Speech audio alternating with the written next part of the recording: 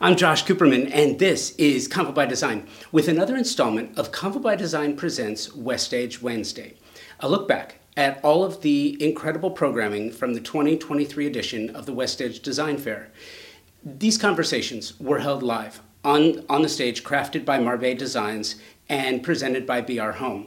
This conversation is entitled Under Construction, Building Communities with Purpose.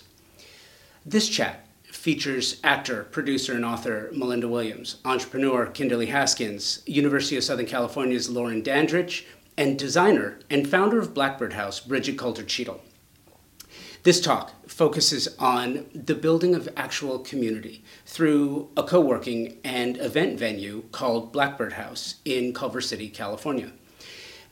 This space was crafted to provide a safe and welcoming space for women of color and allies, as they say, to create positive change by providing safe space for collaboration both virtually and in person. But there's more to it. The why, the how, and how can concepts like these, how can they both enhance the quality of work and quality of life simultaneously? Thank you to Convo by Design partners and sponsors, Thermosol, Moya Living, and Design Hardware for making the podcast possible. And thank you for listening and watching these episodes of the show. Thank you, Bridget, Kinderly, Lauren, and Melinda for participating in this and making this conversation so wonderful. For links to all of our partners, guests on this episode, WestEdge Design Fair, Marbe, and BR Home, please check the podcast show notes for links, and you can find that at convobydesign.com and click on the podcast tab. Thanks for watching and listening. Here's Bridget.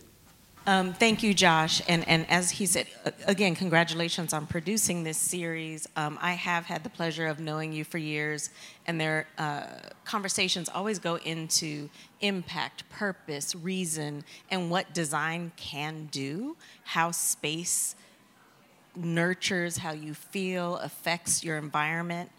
And today we're talking about building with purpose with three incredible women. We have a space called Blackbird, which is a collective for women of color and allies to create positive change. And design is one of the characters in the space. When you walk in, we want you to evoke a feeling. And the incredible part is you hear that intention behind the space that we built repeated by the visitors and the guests and the members. And so as designers, it's always important to understand the underlying experience we want you to have. I am really proud to be here with Lauren Dandridge, Kinderly Haskins, and Melinda Williams. I'm going to turn it over to them to do introductions, and then we'll jump into the conversation. Lauren, please tell us a little bit about your work and what you're excited about right now. Oh, right. I'm Bridget Coulter-Cheadle. I'm an interior designer, and I'm a founder of the Space Blackbird that I spoke about. She under-introduced herself. I'm pretty sure 6 of us, 18 people just around in this room could tell you how amazing Bridget is and the quality entrepreneur that she also is. I think she underserved herself a little bit. My name is Lauren Dandridge. I am a lighting designer and principal at Chromatic. I also am a professor at USC. I teach lighting design in the School of Architecture. We have a research project called Light Privilege, which is very much related to what Bridget is talking about in terms of building communities. Our research is based on lighting, since that's what we do and that is our area of expertise. So how can we engage communities and support communities with the infrastructural avenue of lighting? Oh, yes. Testing. Okay, wonderful. Hi, everyone. I'm Kinderly Haskins, and thank you for having me here today. Thank you, Bridget. I'm a lifelong hotelier. I have worked at various properties here in Los Angeles. I started my career at Hotel Bel Air at the front desk, and then quickly rose through the ranks to open properties like Casa del Mar. I worked at Shutters on the Beach. I worked with Auberge Resorts for many years, opening properties like Calistoga Ranch that unfortunately burned down during the fires a couple of years ago, Solage Calistoga, and at Palmetto Bluff, which is a 22,000-acre property in South Carolina, right on the shores of the May River, Esperanza Resort in Cabo San Lucas, Mexico, and many others. So I was always on the sales and marketing side, a little bit of operations, and then eventually with one of my latest endeavors, which was the H Club, which is now the Astor Club, owned by Stockdale Capital. I was general manager and vice president of that project under the late Paul Allen, co-founder of Microsoft. So I worked with many architects, many designers on those projects, and I'm happy to be here. So we'll explore more of those themes later. So thank you. Melinda. My name is Melinda Williams. I am, as Bridget would say, a recovering actress. I am now an entrepreneur, founder, and CEO of my own, well, two businesses, but I just recently founded the Arise and Shine Foundation, which is a 501c3 that supports young women, and it really is about women's empowerment. And I recently was drawn to the Blackbird House. And, you know, I don't believe in coincidence. I think it's serendipity that, and I every night I come home, tell my husband about some new magical occurrence that happened here. I'm probably the only one on this panel who does not have a background in design, but design feeds me, it informs me, and it is why I'm able to thrive. And I'm so grateful to be on this panel with all of you. Thank you. And I want to underscore the idea that we're all creative. We knew that as children. It was nothing that was foreign to us, and we express it in different ways. And I think creativity is such an important, mindful thing to curate in your life. And here we're talking about building with purpose. And I want to start with you, Lauren. I met Lauren back in graduate school, and we were very happy to see each other, and really became friends. And one of the things that's really incredible is your work. And we can put the photo of Blackbird up. Can we put the photo of Blackbird up? Uh-oh, I think you can. Hello. Sound. Blackbird photo, can we put that up? So we're here with members and partners of Blackbird, and we have this beautiful industrial chic space and lighting. Lauren worked with us on the lighting. There's a plane taking off. We might wait a second. We're in an active airport. We definitely are. It sounds like it's taking off. We'll wait a second. Yes. And one of the incredible things I learned about from Lauren was equity in lighting. And we don't think about that. We don't think about what lighting means. So when we work together on Blackbird, we're really thinking, how do you want to use the space, the layers? Can you talk a little bit about what you did with Blackbird in terms of lighting, what your thought process is in workspace, especially our workspaces, which wants to feel like home and nurturing, but also feel productive? Can you talk a little bit about that? We can get into equity a little later, sure. But I wanted to bring that up. Sure. So from a design standpoint, I think for a lot of years, lighting hasn't actually been very homey in office spaces. Lighting has a surprising amount of importance in terms of productivity. And when you look at all the research that comes out specifically about lighting in office spaces or in laboratories or surgical, it's all about making sure it's consistent so we're not distracting the human. Like, we want the human to sit, work, deploy resources and produce something, right? You're producing an article, you're filling out TPS reports or whatever they are. And that's the goal. But that's not how we are meant to be. If you spent every day outside, the light would be constantly changing. The sun is never still. Clouds are moving. The sun is moving. Trees are casting shadows. Things are always interrupting your eyesight. And to be in a place that is so monotone and monotonous from a visual standpoint is very hard. And so for Blackbird, we always talk about wanting to have layers. We want to be able to curate the spaces for each of the events that are going to happen for the members that are renting the individual units, offices. We want to be able to have yoga. We want to be able to have wellness. We want to be able to like have a party. We want to electric slide up and down the aisle. You know, like those are the things that we want to be able to do, and the lighting has to match and be supportive of those items. So really, Blackbird is about layers, much like people. So, you know, we have layers for big ambient light like this. We have lights, you know, for more curated, more nuanced and focused events. So it's all about layers. Can I just say something here that I think, you know, we're living in a whole new time of, I need to look good on that Zoom call. You know what I mean? I'm also creating content constantly. Yesterday we did a live, and there's so many spaces in Blackbird that I had my pick. I was like, I can use that corner, I can use my office, I can go outside. And so the lighting that you have created also makes me feel good in the space. It's just another point of feeling good about the work that I do and what I'm projecting out into the world. And it adds to my confidence in my job. Thank you for sharing that. And to kind of piggyback on that, purpose. Again, we're talking about building with purpose. The work that you do, the inspiration behind your work, and also you trained yourself to code. I did. I taught myself how to code. Yes. And I want to talk about that because it is a design, right? Code is a language, and AI. You have work in AI, and there's so much about equity in this. Can you talk a little bit about why coding, and then what you see and what your interests are in AI and how these all are interconnected?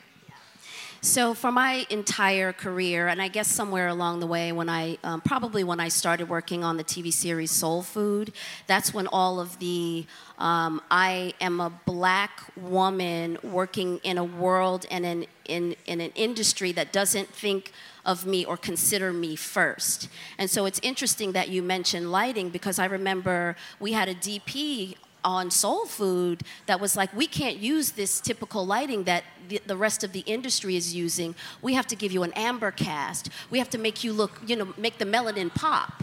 And so that's when I really understood my responsibility as a Black woman to represent my culture in a way that was authentic. Coding came about, I guess, I want to say maybe accidentally. I just was in a space in my life where I needed to learn something new that I also knew I needed to teach to my community and to other Black women, really about how to see yourself in the future, see yourself as a part of the conversation.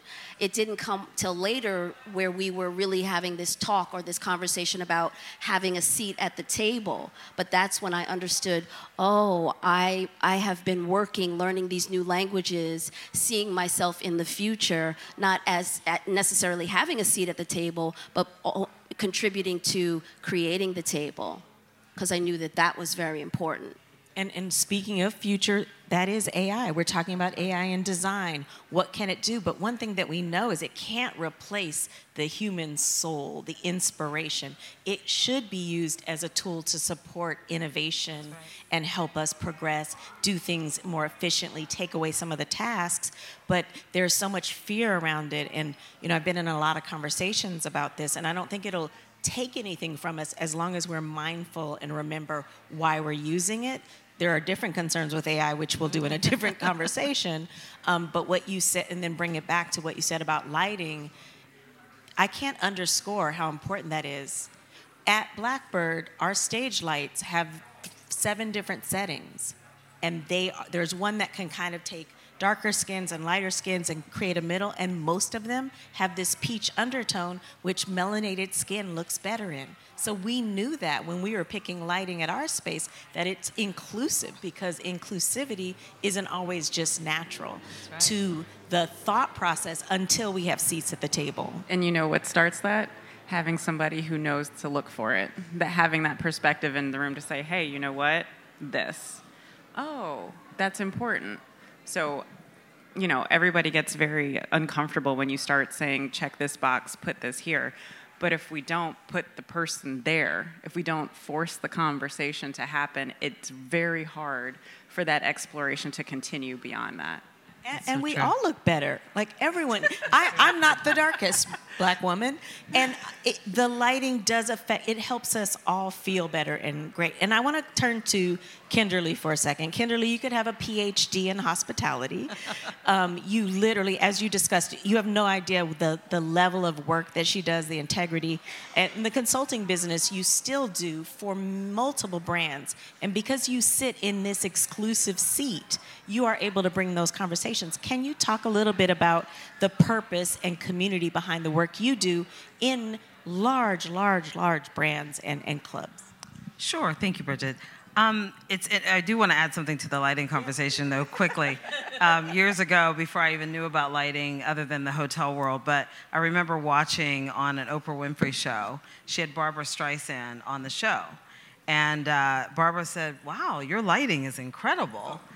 And right, and Oprah was like, yeah, I had to get someone in here to get this thing going because she remembers the early days of the Oprah Winfrey show when she wasn't lit as well, and then later on as she learned she came to understanding, she hired the right team.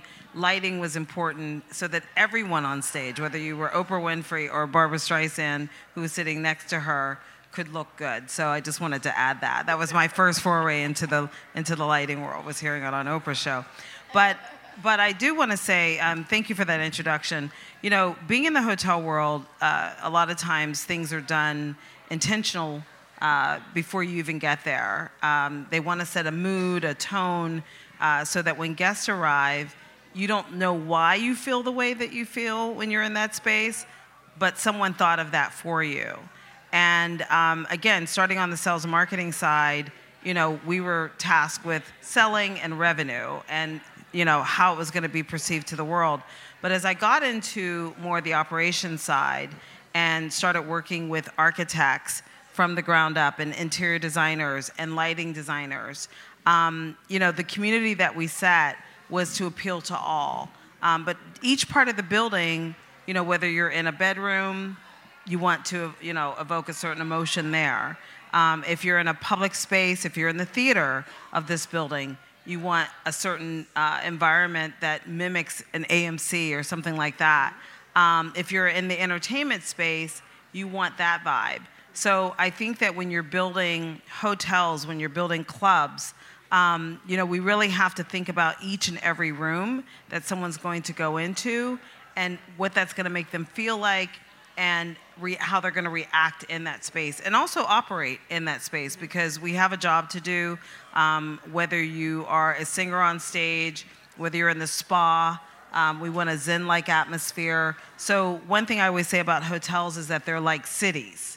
They are really cities. They're these micro cities. You have bedrooms, you have restaurants, you have kitchens. How does the kitchen feel to the chef? I've had the fortunate, two of the hotels that I've worked with have Michelin-starred restaurants, and there's an intention behind them when you are in them. So that's been my experience. Now on the consulting side, I'm on the ground up, so I'm working with the architects, making sure that it has all of the elements to make the building go. From the back of the house for the employees to the front of the house for the guests, but also how are we going to power it? What's that technology look like? From the time you check in, how the doors are going to be powered from the front desk, the keys, all of those things, the CRM systems. So again, the one thing I've gained in my hotel experience is that you're building a city within with a city environment, and everything has to be intentional. That's really interesting. That's great. And how you find places that you go to and you want to you feel it. You want to keep experiencing that kind of magic that we create. At Blackbird, we say Blackbird magic a lot. And essentially it's that idea that you come in and you feel seen. You feel in the intention behind it we talked about earlier. And you talked about experience. In terms of purpose and community, is there anything that you've seen in your world? You have this, with your foundation, she throws this incredible luncheon where the women come and are empowered and seen, and you created an incredible experience in a ballroom that was just a traditional ballroom, but you brought that magic, so you are a designer. And what were you thinking, and what was the purpose? Because I know your purpose was community, but what were the elements that you brought into that you should be very proud of? Thank you. Well, we do what we need, right? We create what we need, and having been in this in the entertainment industry for over 40 years, I knew that Since she was 12. 10, 5. Yeah, 5. something like that.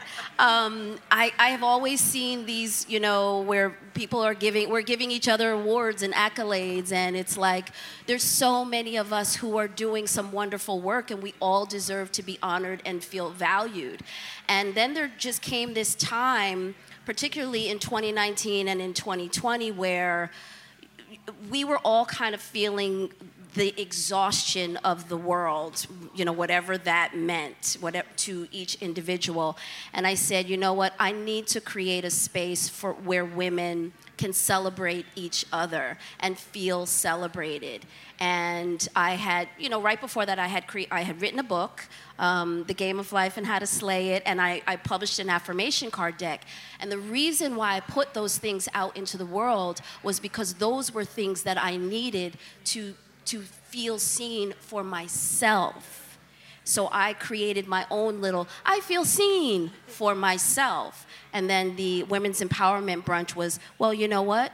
It's really, I'm designing an experience more than anything. Flowers, you have a beautiful set here, a beautiful stage. So all those different components go into, somebody knows I like this soft thing, and that makes me feel good. Somebody knows I like music, and that feels good. I feel seen. Somebody knows I like good lighting. All of those elements, when you bring them into the room, make you feel good. And from there, that becomes a platform from which you can be successful. So that's basically why I do it. That's beautiful. And we're talking about community space and purpose, but this is something that, as an interior designer, I create experiences for people's homes. And if you're doing your home, you can think about those same things. What do you want to feel? We talk about adjacencies, like how do I want to enter the house, and where do I want it to take me? What feeling do I want to have in these rooms? The same thing applies to your home design. So if you have a great design team or you have a great aesthetic, you can do it yourself. But what experiences do you want to have? And don't be shy. I always want people, obviously I'm here in a bright green dress. I want you to feel like you're putting you into your home, and I want you to feel like when you're going into a community that I've designed or that I'm part of the team on, that you feel seen in that team. And it's about inclusivity. We are a space centered on women of color and allies. And that conversation coming out of this profound experience that Melinda is speaking to, that we all know, is essential for us to move forward as a society. And so, again, we're getting our plane. Where are we going, y'all? Don't we all? Right? Does anyone else feel like they need a trip right now? Definitely. Yes. I do have a question Yes. for you, Bridget, if I may. Yes, you may. So we've all been to the Blackbird House, and yeah, someone asked me last night. They were like, where do you live? I was like, I live here, because I feel so comfortable. I feel so much like it's my home away from home, and I just want to understand from you, because it's such a very unique space. I've been in other co-working spaces. I just want to understand from you how you knew all those different elements, the colors, the texture, the lighting, the sound. You've touched every point in my senses that make me feel like, I can do what I need to do, or I can relax. Which might also be what you need to do. Yeah. That's right. And I'll say, as a designer, I try to be very vulnerable and personal. And it was this particular space was a space that I created because I also needed it at a deep level. I needed a community. And, there's statistics we can talk about. The data is very alarming. Less than 3% or only 3% of the interior designers in the United States are Black. And so with those statistics, you can understand why there may not be as much diversity in design as there needs to be, which is what I appreciate about Josh. We have these conversations all the time. We'll talk later about his project, but you should look up his Tulsa project because it's incredible, and he is walking the walk, and that's why I appreciate this friend right there. But for me with Blackbird, it was a personal pilgrimage to something that was this intention, this feeling behind my knees that I needed to take my design talents, my community building talents, my art collecting talents, and put them together in a space as a calling, as a place to say, let's do something different, let's do something meaningful. When you walk into Blackbird, we say, welcome home. And that is resonating truth, like what we need is to feel that sense of home. Wars are started because of place and home. We know that, and it is essential that we put something positive. Our communities are ravaged with a lot of discourse, and not discourse, but a lot of issues that come from the way something was designed at the core. And so to shift it, especially those of us who are designers in this room, your talents, your architecture. I have a friend in the audience right now who does architecture for schools, and he is always thinking about if you start at the school level and you make sure you're creating that sense of play and connection and community, it's not just a nice thing to check off your box. It is essential for all of us. So Blackbird is this. First, I thought I was creating a community theater. Turns out it wasn't. But that idea that it's a storytelling studio, a place where you share your story one-on-one, you present it in front of a group of 50, and that this culture of change happens because of the purpose. So thank you for sharing that. And that's what goes into it. And I don't know all the time. It's following your intuition and letting it take you. I say that as a designer, a homeowner, a commercial, anything that you're doing, your purpose, you have to leap into it and move forward with it and then learn from them. I've made so many design mistakes that I feel like, oh, I'm an expert on mistakes, but they're actually opportunities to learn something else. So that space, again, we resonate. We're both, as she said, recovering actresses. So we probably created the space for each other in the magical way you came in from this magnetic pull that happens when you're doing that, and all the work that everyone's doing in their home. Is important. So, sure. I want to go back to, you were talking about how when you create an experience, people can feel seen. The byproduct of that is that it also opens people up. That's right. And so that's how community gets built. You create supportive, engaging spaces, and then people are willing to step into them and then start to share and start to connect. Bridget, at Blackbird, there was a breakfast lunch that you had with women on the second floor. And I just sat down at a table. I knew nobody else there. We just started talking, and now I'm on a text communication with 3 or 4 of them. One of them is like, you need to write a book. And I'm like, oh, what? And then, she's like, but you can do it. And I was like, but do what? And, just the level of support and community that came about just as a result of you being vulnerable and willing to interrogate your own thoughts and needs for a space. That's right. And laying a path for other women to come into the space and then do the same thing. So that's the other part about creating experiences and also staying true to yourself and being very intentional with the curation of those spaces. That's right. That's right. And you do that as well, Kimberly, with the hotel process. You have to be more general public, but you still have, and I've been able to visit your spaces. I met you at a place you were at many, many years ago. And you're still able to, even though there's a general public feel to these high-end properties that you're part of, there is community baked into that, and I know you're a huge part of it. You're on women's organizations, you're in incredible groups, you're building community in many places. What does that mean for you, and how do you infuse that into the designs that you help other teams curate? Well, I think, one of the things, keeping with one of the themes about building communities, when we built Age Club, I went to London. I learned the club business, which is different, a little bit different than the hotel business. In London, you throw a rock and you can hit a club on any corner. But I went to places like Annabelle's and Five Hertzford, and these are the high-end clubs. We had the Age Club, which is the which was named the Hospital Club because Paul Allen and Dave Stewart, Paul Allen bought an old hospital and converted it into a private members club.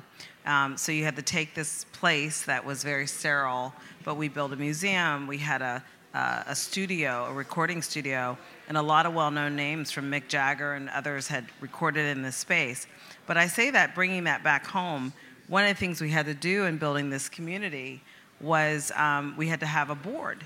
And from day one, because we were going to serve all people, on our advisory board, and this group of people were responsible for how the club was going to be populated. And we intentionally, from our founding members, we had a diverse group of people. So it wasn't like an afterthought of like, oh, I need more Black people, or I need more Latinos, or I need the LGBTQ community. We had them from day one. And it wasn't because, oh, you're this. It's just they fit into the community naturally. So with that, you know, when we were working with our architect and we were working with our design team, the spaces were created for everyone. And again, using that theme of the warm spaces, hotels, clubs, that's naturally where they kind of go. I remember when I was part of the opening team for Casa del Mar. And that's Tommy and Eddie Slack can own that property.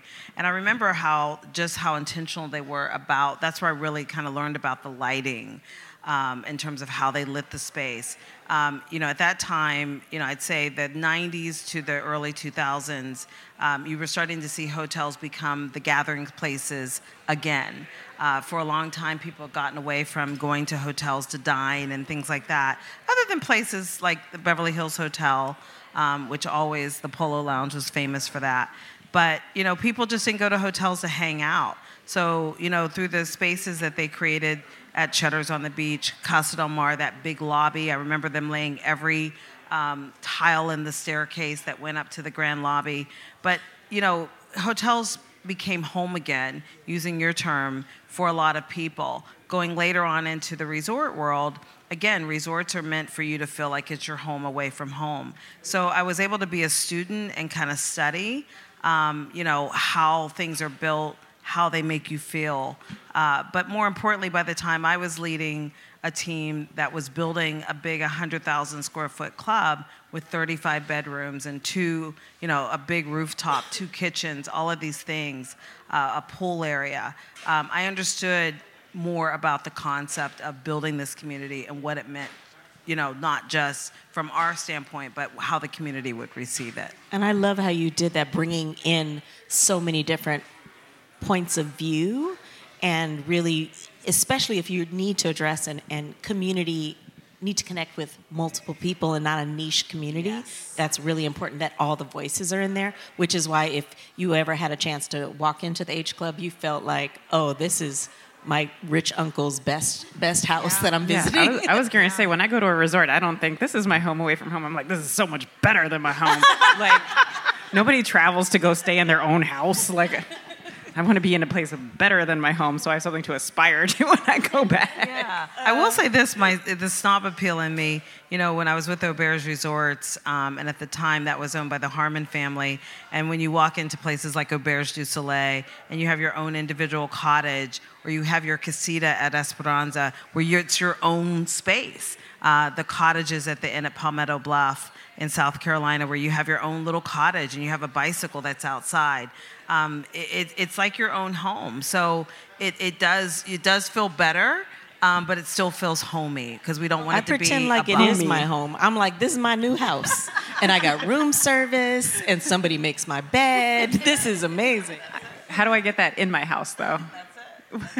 And we're talking about experiences, right? We're talking about excellence. And one thing that I know about every woman on this stage right now is the work they do is so excellent. And one of the privileges and honors of me starting Blackbird 5 years ago was the 1,000 people that I've been able to have conversations with that are doing incredible work, whether it's serving a small community or a nonprofit that's doing health equity. Can you talk a little bit, each of you, popcorn in at your own when something inspires you, but can you talk about excellence and what that means to you and why you strive for it, and you have achieved it in so many ways.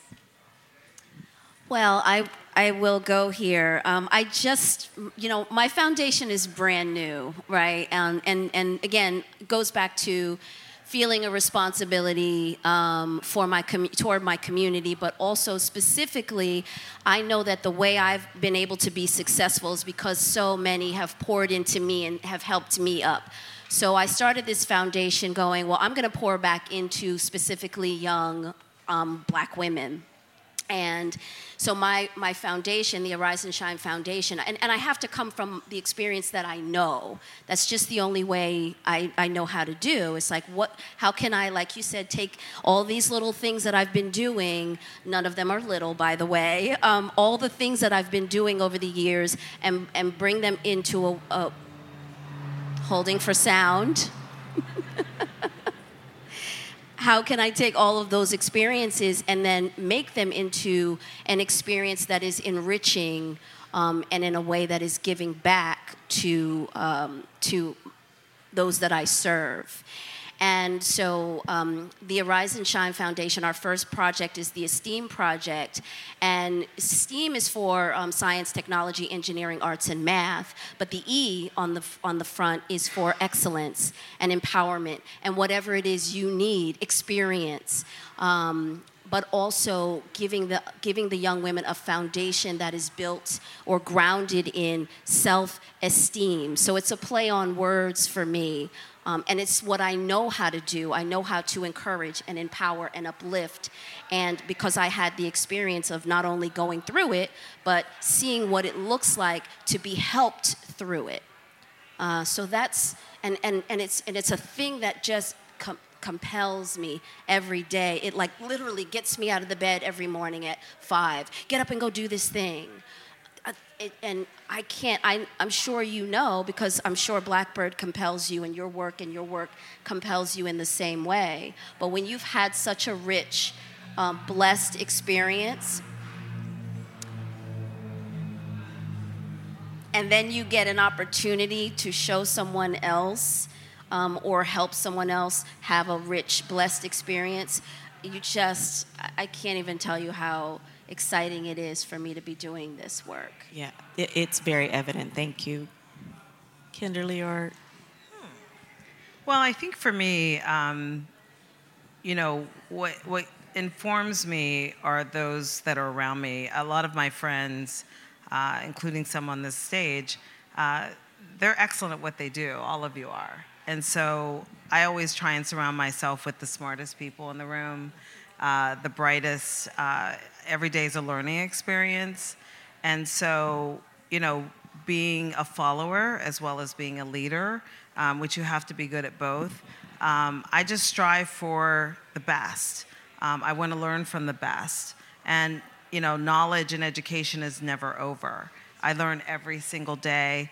I'm constantly learning things, Googling about something, reading all the different things that come up on my phone feed every morning around the world. So I think it's just, I just strive for excellence every day because I'm surrounded by excellence. I'm surrounded by excellent things and people, such as the women on the stage. So that's what informs my brain every day is, and Bridget and I have had a chance to work together, and sometimes it's just if you see somebody needs something, then you offer it. You know that there's a gap, so let's fill it with this type of person or this type of situation. So that's it. You want to be better.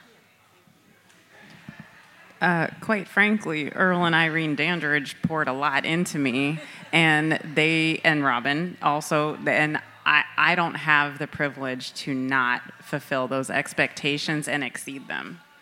I did not come all the way from Baltimore to just be mediocre. That's right. You did not. Period. Secondly, as a professor, I am supposed to be an example, to students to see, here's the place where you can go if you choose, right? Here is academia. And then here is a practitioner who has a practice, who's doing all these things. So if I am not presenting excellence to them, this is how you communicate effectively. This is how you present yourself. or this is a manner in which you can present yourself. Here's why what we do is important. Here's why what we need to do needs to be grounded in excellence. Then I have missed the opportunity for younger people to be their best selves and carry excellence with them as they graduate on or continue on into academia or, become whatever they want to be. So, in some ways it doesn't feel like a choice, and in some ways when you don't have a choice, it just becomes what is. I think that there's so many thoughts I have about this, actually. And one thing I want to kind of take excellence and talk about, and then we'll go into, if anyone has questions, we'll go into questions. We have a few more minutes here, is equity. And we touched on it a little bit in terms of lighting, and I want to start there. But we're talking about building with purpose, community, and equity as something we all need. Yes, there are 4 Black women sitting on stage, but this is a global, a national, a global, a community, a local essence that we need to be going for.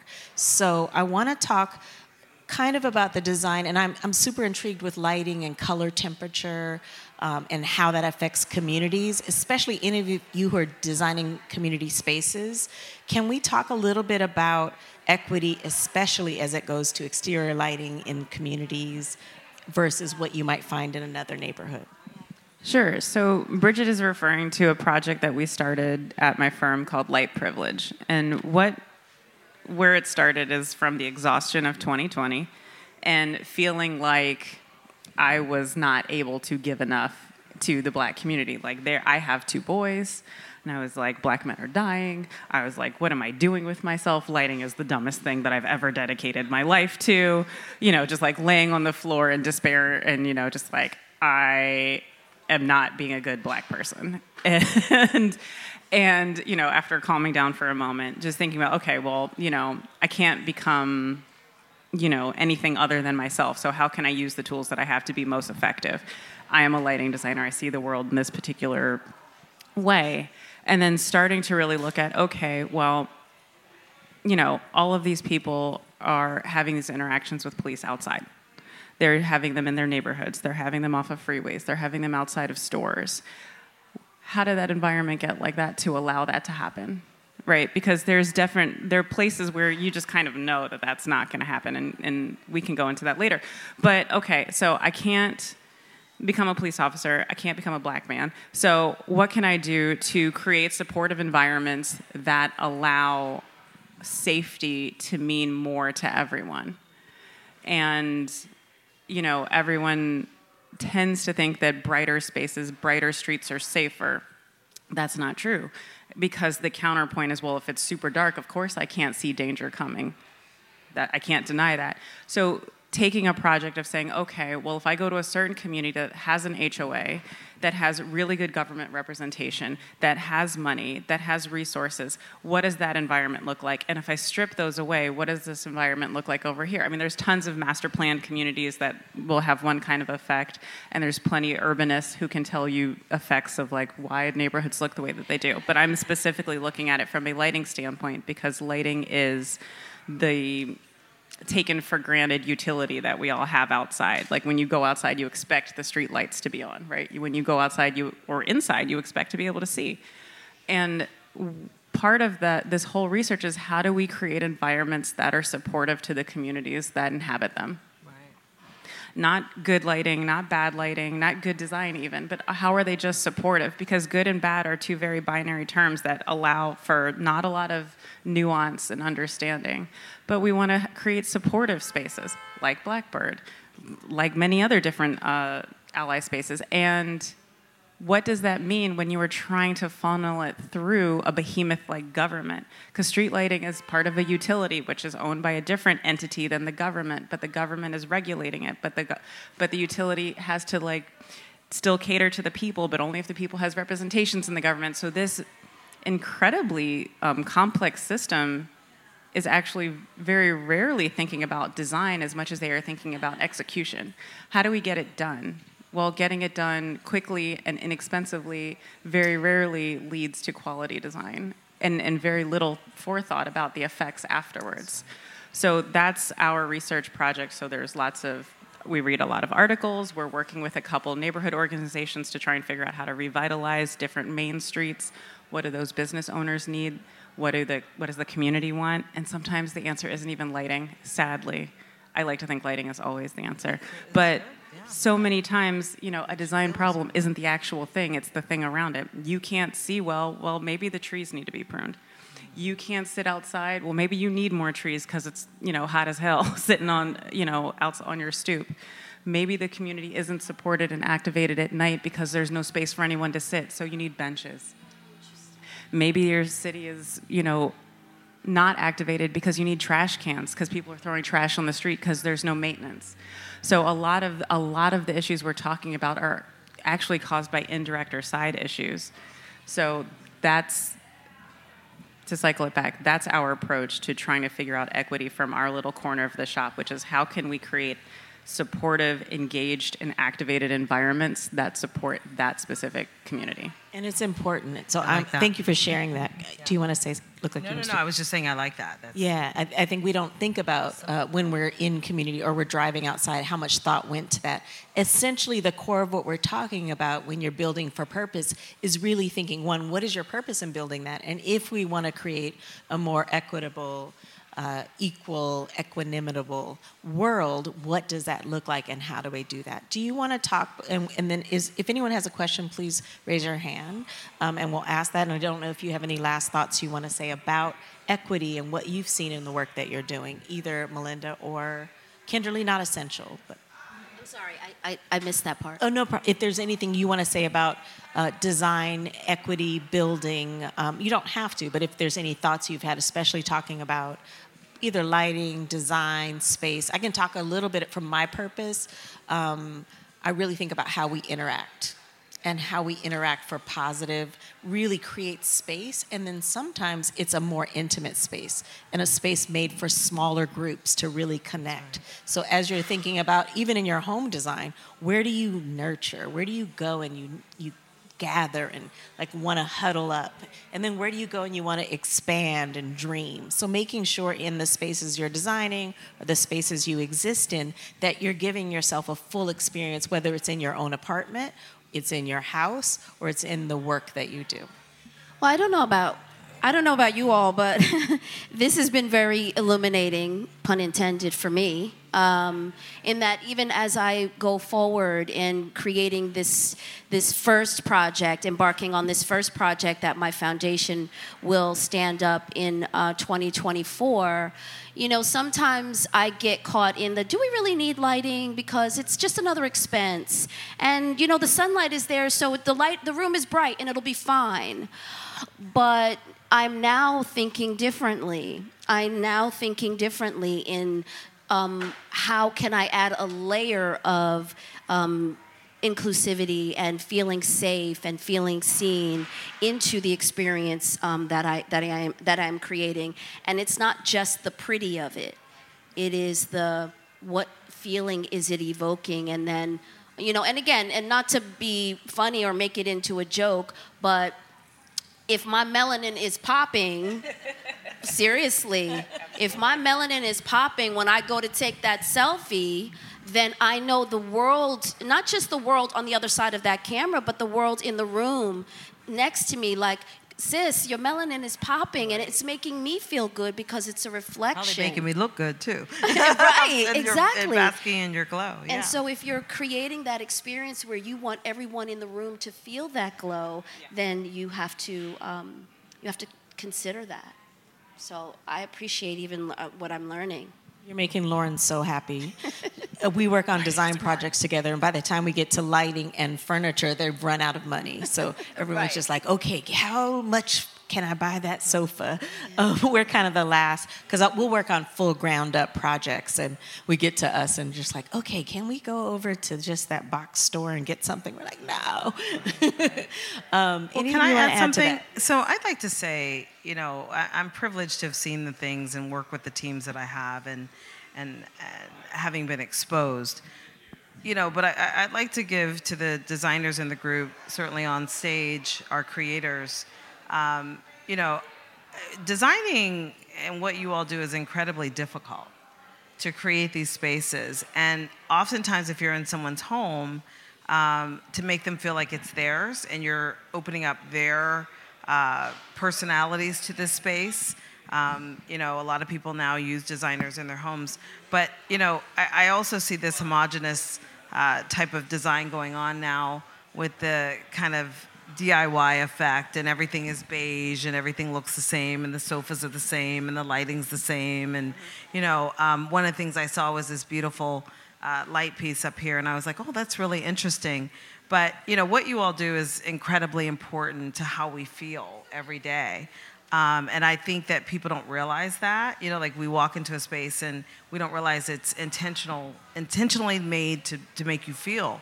And so with this whole, like, everything looking the same and just plug and play, I hate it. It's like, right? I don't like it. Marbe's in everyone's with you. doing the same. Everyone's dressing the same. Everyone's homes look the same. I look on TV. Everything looks the same when you see these, you know, things on YouTube. And so for those creators in the room and on the panel today, you know, congratulations for the world that you create, the lighting that you create. I know in my neighborhood in Westwood, we have these wonderful old-fashioned lamps that are all throughout our neighborhood in Holmby Hills and Westwood, and, you know, a lot of those neighborhoods, and it adds character. And I think in a lot of our design world today, it lacks character. It lacks something, you know. And so, you know, again, to the creators and to my panel, you know, congratulations for the work that you do in making things feel better. Do we have any questions? Anyone? Yes. Hi. Thank you all for putting on this panel. It was very engaging and I learned a lot. I think my question is to Lauren, who was talking about community development and lighting. How do you get communities to buy into that? Because in a lot of communities of color, there's not a lot of places to gather, and because of, like you said, the benching, the lighting, and all these factors. But many of these communities of colors have a million other things to worry about than these things. So how do you get that undermined that, hey, maybe perhaps if there's more gathering spots and more places where you feel that sense of community, it will start improving? Because as you said, you have the lighting in Westwood. In a lot of communities in like South Central LA, there's no features that makes people feel like they belong or a sense of home. It's like you go there and you leave. I will say one thing, and then I'll let Lauren speak to it. Advocating for the community, making sure you're going to the funding that comes is usually governmental, that'll come, or city or local, and there's a talk about taxes, but really thinking about how our tax dollars spent to light our communities, to design, and that is an entire ecosystem of how we're building communities, but that a lot of that, it will be advocating and making sure you're loud and you're going, because those communities that have time and resources will get the reaction. I don't know if you want to add anything to that. Sure. So it's a couple of things, right? Like, one of it is just knowledge. Like, streetlights feel like something you don't have a choice over, right? It just kind of is. It's kind of like your road. Like, oh, I can complain because there's a pothole, so we should fix it. Oh, I can complain because the streetlight is, out. But how your neighborhood feels, it is incumbent upon the people in that to gather together and voice dissent, really. Because a lot of the way that neighborhoods, particularly in South LA and other, I would say traditionally labeled disadvantaged communities get dealt with, is it is an execution of task as opposed to a choice and intentional development. And like, this street needs to be lit, period. Okay, so we're gonna put a 25-foot pole up in the air that's, maybe 10 or 20,000 lumens, which is the amount of light coming out of it. And we're gonna make this one light do the job of like 16 other different layers, right? But if you're just walking down the average street to somebody who's walking in to like go get a sandwich, they're not thinking, this glare from this light is bothering me and I can't read the menu. It's just not part of it. However, where it does manifest is, why isn't there like a farmer's market that starts here on Saturday and goes into the early evening? Or why isn't there, movie nights in this park? Well, because the environment is not supporting that kind of engagement. So when I talk about that, I'm talking about like activation. How do we get people interested in activating their neighborhood? Because they have to express an interest in it. And then how can we as the design community support that vision, not our own? And then thirdly, how can we get government funds, dollars, et cetera, to support said vision from an informed client base?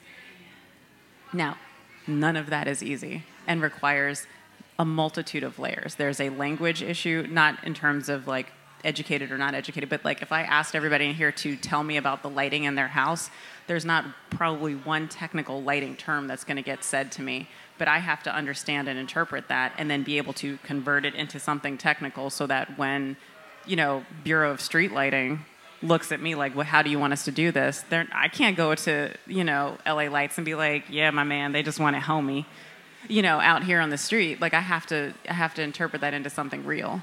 So between letting the community know they have choices and how to describe those, coordinating with a professional team or group or consultants that can develop those ideas, getting the funding from the government, which is supposed to be acting in, as a result of the voice of the people to create their environment so that they can thrive. Imagine if government allowed communities to thrive. Right? Because the opposite of thinking of something and designing with intent is designing with negligence.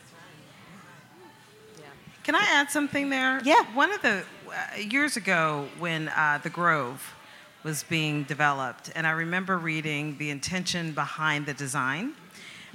Everyone loves going to Europe, okay? And a lot of European design is built, especially if you go to Italy, the piazzas, the squares, these small little vignettes and pockets where people can gather. So one of the reasons why the Grove, and later on I think the Americana in Glendale, but one of the reasons why they became so popular is because they led to that old world mentality that people didn't even realize that they were feeling, they had an affinity towards. And the Grove is built like an old-fashioned European square. It's lit like that, people gather there, and so when you look at that, something was done intentionally to make you feel a certain way, but you didn't realize it. And it really emotes back to Europe, where squares, people where they gather, how things feel, the fountains. That's what that design plan was built like. So again, if we go in with these individual communities and kind of redesign them with purpose so that people feel like they have, to what you said, a gathering area, a gathering spot, that's how we need to go in, how it's lit, how it makes people feel, and will they gather there? That's it. We want to be community. That gets back to the community Absolutely. aspect. And join those community boards. Those RFPs come out and then a committee's done. Show up at the local level. That's where the change happens. And I learned a lot of that from showing up at these events and going to design shows and fairs. And I'm very shy. I'm an introvert, but I love talking to cool people, so I put myself in these positions. But it's for that very reason. Show up in the circles that your product can show up in, or your design work, and join organizations, research, look on the internet. We have so many resources that come to us, and just risk, speaking of vulnerability, risk saying, I have this thing. And one of the things we talk about here is like needing help. There is so much room for everyone. There's so much value and beauty that happens when I learn about a product I didn't know and the reason behind it, because the core of it is storytelling. We're all trying to tell our stories, whether it's a rug company or ceramics or an organization. We want to share our stories. And so the core of what we're talking about and why I say we're a storytelling studio is we're a story-making studios. We're telling the stories of the past, we're living the stories of the present, and we're fostering the stories of the future. And I know that's esoteric, but it is the truth of what we do as human beings. It's what designing community with purpose is, designing spaces with purposes. And I know we have to wrap up, but I just really thank you all for coming to take time to listen to this conversation. Please follow all of these wonderful women. And I thank you, Lauren and Kinderly and Melinda, for joining me on this stage. And if you have any questions about Blackbird, that's our beautiful building. in Culver City. And that picture doesn't do it justice because the interiors, Thank the you, warm Josh. lights and the lighting and everything in there and the different vignettes that she's built upstairs, downstairs, it's very layered and textured. So great job, Bridget.